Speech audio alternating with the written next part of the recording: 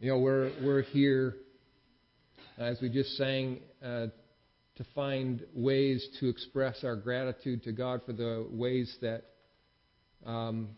we can see His goodness, bless Him for who He is. That's the one thing that we have the ability to do as people, to bless the Lord. The way that you live your life blesses Him. It's a wonderful thing to think that we can bring joy to the heart of the Father and to have a lasting impact in the way that we do that, in the way that He receives that as well. There's always blessing that we receive from Him as well. Sometimes those blessings come in strange ways, though. But God has designed the Christian life to be one of abundant life, even though it's a life of a great challenge.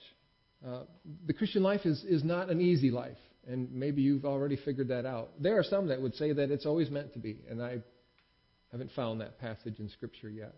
In this world you will have troubles. But God gives a pattern for us, a pattern of how our lives continue to progress in Him and how we are blessed by that. Jesus, at one point, His great preaching moment recorded in the book of Matthew, when He came up on the mountain and He sat down with His disciples, He taught them this, saying, "Blessed are the poor in spirit, for theirs is the kingdom of heaven. Blessed are those who mourn, for they shall be comforted. Blessed are the meek, for they shall inherit the earth. Blessed are those who hunger and thirst for righteousness, for they shall be satisfied. Blessed are the merciful, for they shall receive mercy. Blessed are the pure in heart, for they shall see God. Blessed are the peacemakers, for they shall be called sons of God." And the last one, maybe the strangest blessing of them all. Blessed are those who are persecuted for righteousness' sake, for theirs is the kingdom of heaven. Blessed are you when others revile you and persecute you and utter all kinds of evil against you on my account. Rejoice and be glad. Rejoice and be glad, it says. For your reward is great in heaven, for so they persecuted the prophets who were before you. There is a pattern in there. There is this starting place that we need to recognize, this emptiness of ourselves as we come for the first time to meet our Savior, recognizing our own poverty. Nothing. I can't bring anything. You come to the Lord with empty hands. There's nothing that you and I could bring to satisfy Him, to be able to live a life of righteousness before Him.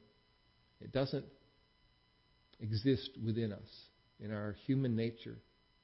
There's this understanding that coming to know the Lord starts in a place of deep poverty.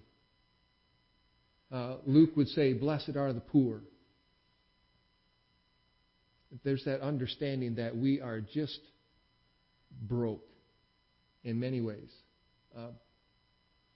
The amount of poverty of our souls and of our spirits is just overwhelming. Nothing can I bring. Simply to the cross I cling.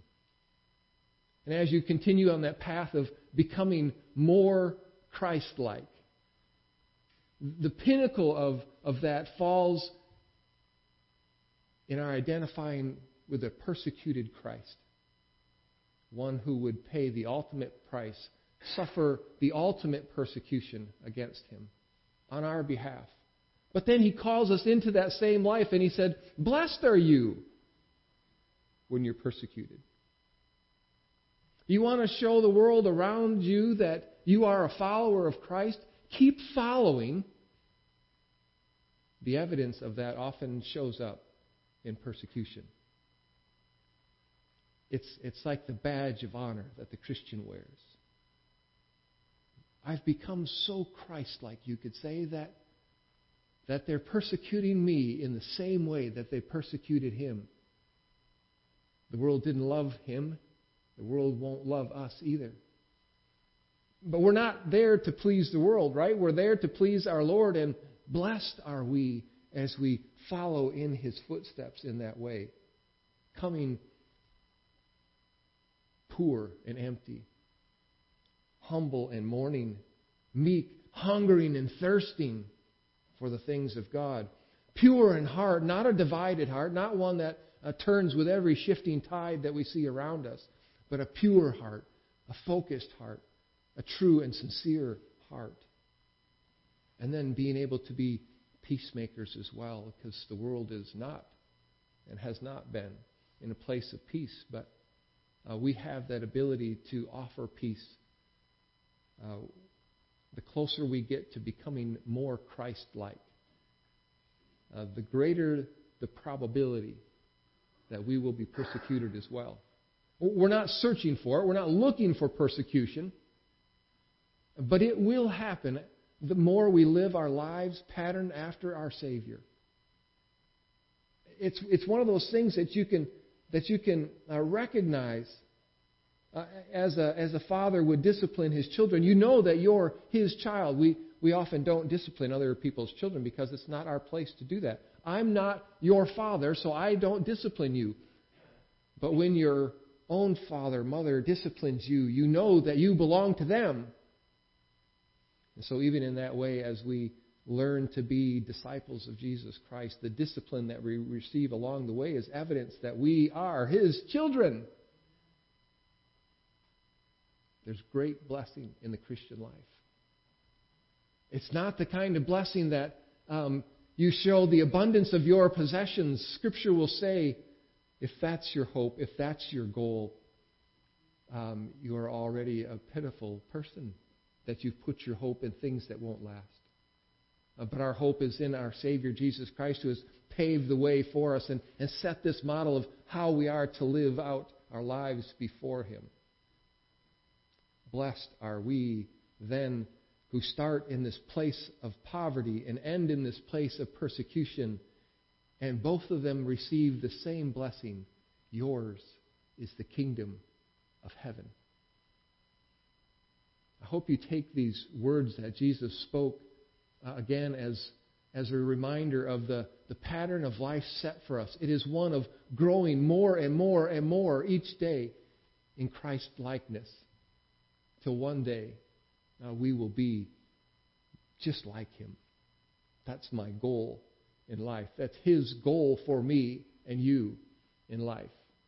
And may it happen as he has ordained it.